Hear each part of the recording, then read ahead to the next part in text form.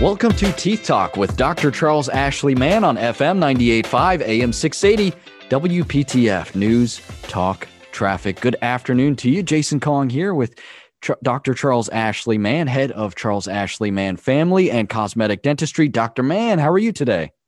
I'm doing great, man. Can you believe the longest day of the year has already passed us by? I feel like I have felt that in more ways than one, but no, it's hard to believe that the calendar's flying by. Half the year is gone, man. That's or at least close to it. So I hope everybody's living their life to their fullest this year. That's after right. COVID, right? Almost time to break out the Christmas list. Yes, exactly. Well, Dr. Mann, we've got a wonderful show planned for today. As we sort of teased last week, we're going to be getting into a discussion of snoring and its dental health implications. And Dr. Mann, we know that one of the biggest complaints that spouses tend to have is the snoring argument. So, that may interrupt both partners' quality of sleep in different ways, and that can lead to some grumpiness and sleepless nights, which is never good. So, Dr. Mann, can you discuss how snoring can affect the snorer as well as the one listening to the horrid sound of snoring? Admits that they snore because they don't hear themselves snore. But the fact of the matter is the person who is snoring is affecting their own sleep. Most of the time they do tend to wake themselves up, especially if they get into a heavy snoring rhythm. It can take them from deep sleep into light sleep. And then, as we know, deep sleep is where we go into REM, which is the restorative sleep that we need to regenerate all the hormones and all the things that make us feel when we wake up in the morning rejuvenated. So if we don't have that enough of that REM and that deep sleep, then it causes a major issue of feeling tired. So if you're snoring feeling tired, then more than likely the snoring is an underlying reason why you're feeling tired. You're not getting that quality sleep. And of course you are affecting your spouse, which, is always going to be denied because most people don't hear themselves snore unless they wake themselves up. And I have a few clients that say, hey, I snore so loud that I wake myself up sometimes. So, it is a problem for the snore as well as the spouse who's hearing it. So that's one of the things that I like to, I'll ask all of our patients in our office, hey, do you snore? Because there is some underlying issues that can be there that can affect their long-term health. Yeah, and it's always funny the people who deny that they snore when they do, because it's, you want to say, oh, how do you know? You're asleep. You don't you're Exactly. really Yeah. aware of what's going on here. Well, Dr. Mann, let's get into a discussion about how snoring can be an indication of other health issues, because we've talked about this on the program before. Yeah, and this is a very important one. Snoring is usually an indication, and it's highly likable that someone has sleep apnea. The heavier the snoring, the greater the risk that they have sleep apnea. Now, sleep apnea is a very underdiagnosed silent disease, much like periodontal disease that we've talked about on our show before. Sleep apnea is another disease. And the problem with sleep apnea is it can take up to 10 to 15 years off your life if it goes undiagnosed. And that's more than smoking. And so I tell people, it is one of those things that we all need to be screened for. And the health implications that we see can be, early heart attacks, consistently high blood pressure that can't be treated. It can increase your risk for Alzheimer's, increase your risk for depression. And there's a large list of other things that go on. So, and it can actually increase your risk for having car accidents if you have sleep apnea. So that's just a few. But we have to take it seriously because sleep apnea is one of those things that snoring is an indicator of. Yeah, it's serious. And I think, just because maybe we relate snoring to it, we think of it as harmless, and that's just not the case. No, it's not harmless. Definitely not harmless to your spouse that's not getting good sleep, because it's going to make him or her very ornery. But it's also harmless in, chronic blood pressure. High blood pressure is a major problem in America.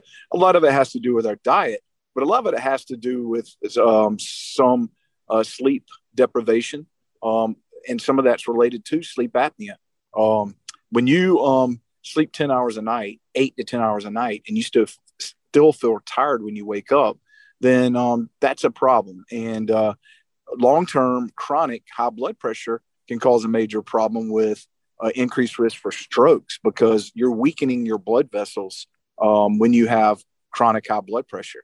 So you're increasing your risk that you could have a brain hemorrhage, or that you could have some other kind of vascular incident that it causes some severe long-term implications. So if you are, I always encourage listeners, if you're a listener out there that has had a problem with high blood pressure and you can't get it treated with medication, then you may consider getting a sleep study, because that will rule out sleep apnea. But we've had a lot of patients that have had chronic high blood pressure that when they got their sleep study, their doctors were amazed, because they hadn't really thought about, hey, they could have a sleep apnea problem in their 30s or 40s.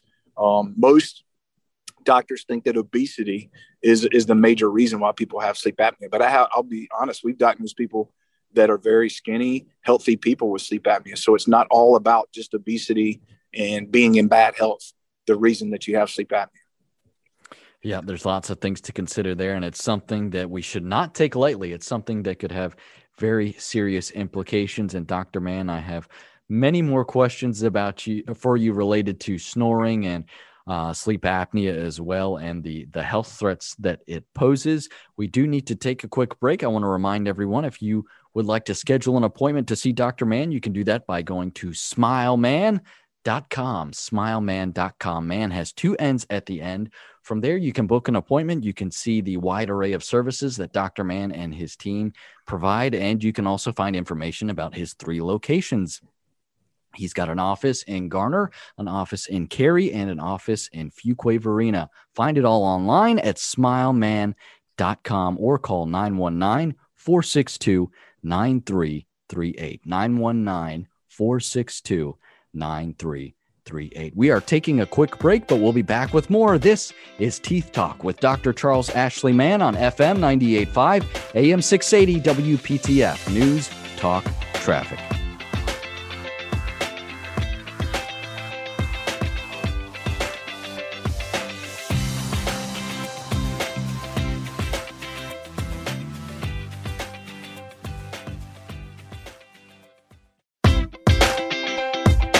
You're listening to Teeth Talk with Dr. Charles Ashley Mann on FM 98.5, AM 680, WPTF News Talk Traffic. I am Jason Kong. I have the pleasure of being here with Dr. Charles Ashley Mann, head of Charles Ashley Mann Family and Cosmetic Dentistry.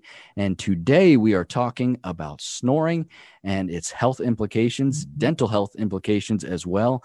And we were just having a conversation about sleep apnea. Dr. Mann, let's get into sleep apnea a little bit more, because that can be really hard to self-diagnose. We were kind of making some jokes earlier about not knowing whether or not you're snoring, but what are some of the symptoms of sleep apnea? Well, of course, the first one that we mentioned, snoring, is a huge indication. And the louder the snoring, the higher the chance that you have apnea. So if people are hearing you 2 rooms over, the chances that you have some form of sleep apnea are greater than if you are a light snorer, what we call a whisperer. If I always tell people, if you don't have a spouse, you don't have a sleeping partner, then there are some apps that can help record you, especially on most phones. And you just can download them as a sleep app, and it'll pick up snoring sounds and how much you snore. So that's the first indication. But the other major indications would be you're feeling tired during the day. And like I said earlier, if you're getting 8 hours of sleep a day and you wake up and you're still feeling tired, there's a great chance that you have some form of a sleep breathing disorder. And sleep apnea falls into that. Now, there's sleep hypopnea and apnea. And sleep hypopnea and apnea both deprive the body of oxygen. And so when the body's deprived of oxygen, you can imagine the health implications that are occurring from that, because the number one thing our bodies can't live without the longest is oxygen. So we have to get that oxygen to get that quality of sleep. And long-term, not getting the oxygen to the cells has adverse consequences. So that you get that brain fog, in the morning. And that's because of the lack of sleep and the lack of oxygen and the the stress that you're putting on your body during the night. I always tell people, when you get sleep apnea, you're basically putting your hands around your neck when someone's trying to choke you. You can still breathe, but it's hard to breathe. And that's kind of what your body is going through. And that's why it kind of puts you in a fight or flight mode when you're sleeping, because your airway's collapsing, during sleep apnea and apopnea. And your body's like, whoa, this person's being suffocated. I need to wake them up so that they can take a deep breath, or so that they can go and protect themselves. And so if you're waking up a lot at night, tossing and turning, that's another indication. If you're waking up choking and things like that, that's also an indication that you're having sleep apnea. But dry mouth can be an indication. Grinding of your teeth, if you're a chronic grinder, that's also an indication, or could be an indication, of sleep apnea or apopnea. And those are probably the biggest things that we see. As we started the show, some of the dental implications is grinding of the teeth. If you're a sleep apnea and you're grinding your teeth, you're going to wear your teeth down. You can break them. You can cause gum recession. So there's a lot of implications from a standpoint of keeping your teeth from a dental aspect when you have untreated apnea for years and years and years. Yeah. And Dr. Mann, when it comes to sleep apnea, I know you screen all your patients for sleep apnea. Tell our listeners how you do this and how this typically goes down at a dental visit. Well, when a patient comes in, they're a little bit shocked when we start asking about, sleep. The first thing we do is we look at your airway. And there's 4 Mallampati came up with a way that we can screen within seconds. And it really is, when we look at the back of your throat, can we see, with your tongue slightly out, can we see your airway, or is it blocked? And there's 4 categories. Is it fully open? Is it a quarter of the way blocked? Is it half of the way blocked? Or is it all the way blocked? And those are the 4 categories that we see. So, and we rate the people. And if they're in a category 3 and 4, and then they answer yes to some of the symptoms that I talked about earlier, like, are you feeling tired during the day? Do you snore? Things like that. Then we'll actually send them home with a pulse oximeter. And it's free for all of our patients that we feel like need to get screened. And that pulse oximeter measures the oxygen levels in your blood while you're sleeping. If your oxygen levels drop below 92%, then your body or your brain is sending a signal to you to wake up. And it's also sending a signal to your heart to start beating faster, because your oxygen levels are dropping.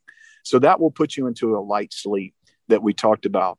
Once we get that pulse oximeter back, and we notice if there's a significant number of drops coinciding with an elevation in heart rate within a given hour, then that screening is an indication that we need to get what we call a diagnosis. And that's when we will pair our patient up with a sleep physician by teleconference or telemed, and they will prescribe a sleep study. Now, sleep studies can be done in 2 ways. One, they can be done at home, and those are very reliable when they are trying to diagnose sleep apnea. And the patient wears the straps around their chest, and they wear some things on their finger, and it basically will diagnose sleep apnea. They wear it at night. They bring it back to our office. We download it, and we can send it to that sleep physician that ordered the test. The other way is they can go to a sleep center and sleep overnight. Now, that's a little more involved test, and it can detect many other things other than just sleep apnea.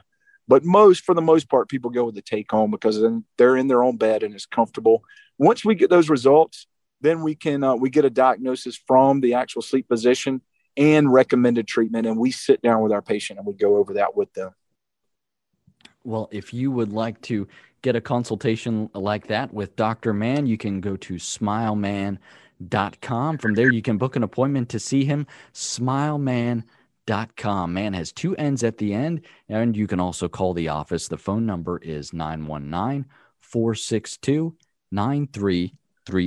919-462-9338.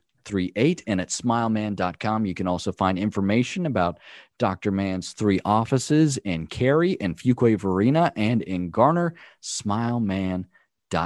We are taking a quick break, but we'll have more on sleep apnea right after this. You're listening to Teeth Talk with Dr. Charles Ashley Mann on FM 98.5, AM 680 WPTF News, Talk, Traffic.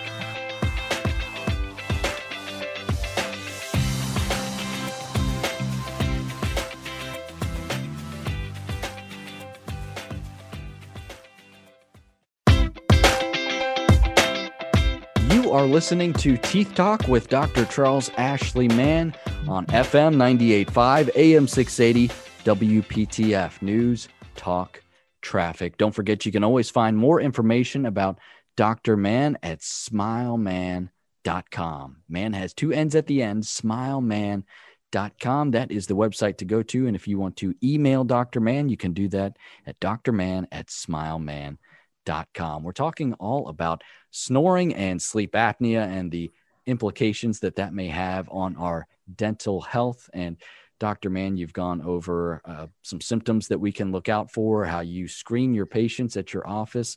Well, let's get into the treatment discussion now. And we've discussed in the past that sleep apnea can be treated with oral dental appliances. Can you tell us a little bit about how those work?